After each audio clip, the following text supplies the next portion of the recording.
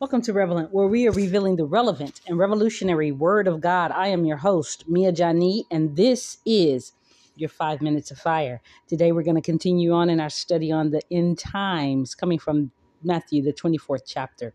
We'll begin again at the 9th verse, and it reads, "Then shall they deliver you up to be afflicted, and shall kill you, and ye shall be hated of all nations for my name's sake." I want to just ponder the thought about how the servant is no greater than the master. We see here in this text that one of the signs of the end times is that there'll be persecution, there'll be great suffering, and there will be times when some who are followers of Christ will be delivered up to be afflicted, some will be killed, and it says will be hated of all nations for my name's sake. Why is that? The darkness hates the light. And the more you shine the light of Christ, the more the darkness hates it. And so there's going to be times, and we see that evidence now. The Western church doesn't have the same understanding about suffering as many in other areas of the world, because we have this belief system that it's not necessarily for us to suffer.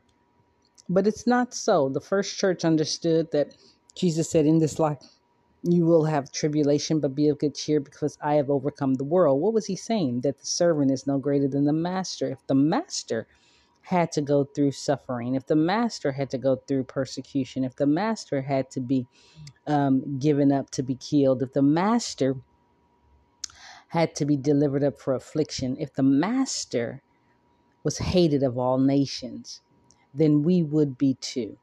And so we have to really take an inventory of our lives and see, are we like our master? Sometimes when we see people suffering, we think automatically, just like Job's friends, it must have been something that they did. But the underlying understanding in that was that God allowed it because he wanted to get his glory. The same way when Jesus was about to go to the cross, he says, "Okay, now is the time for me to be glorified." Before we get to the glory, there is um, a death, there's a persecution, there's a suffering, all of those things, because once we get to the glory, we've appreciated all the more because we know that only God could have done it, number one, and that it's the total opposite of where we've come out of and where we've come from. That's why the children of Israel were in the wilderness before the promised land, and they had to fight off the giants in order to enter.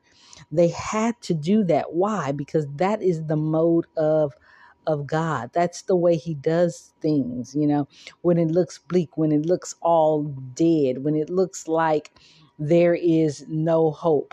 That's when God does his best work. And so, we have this thing where we have to be able to endure the persecution, endure the suffering because of the joy that's set before us. We know him in the power of his resurrection and in the fellowship of his sufferings.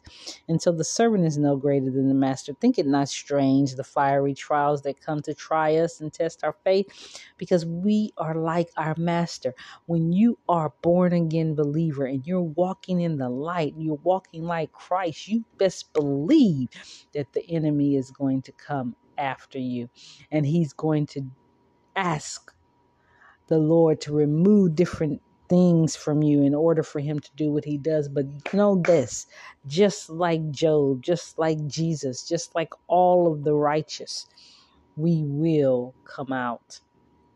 And just like Job said, after he's tried me, I will come out as pure gold. So don't be deceived as you go through the afflictions and the things that, the enemy wants to persecute you with.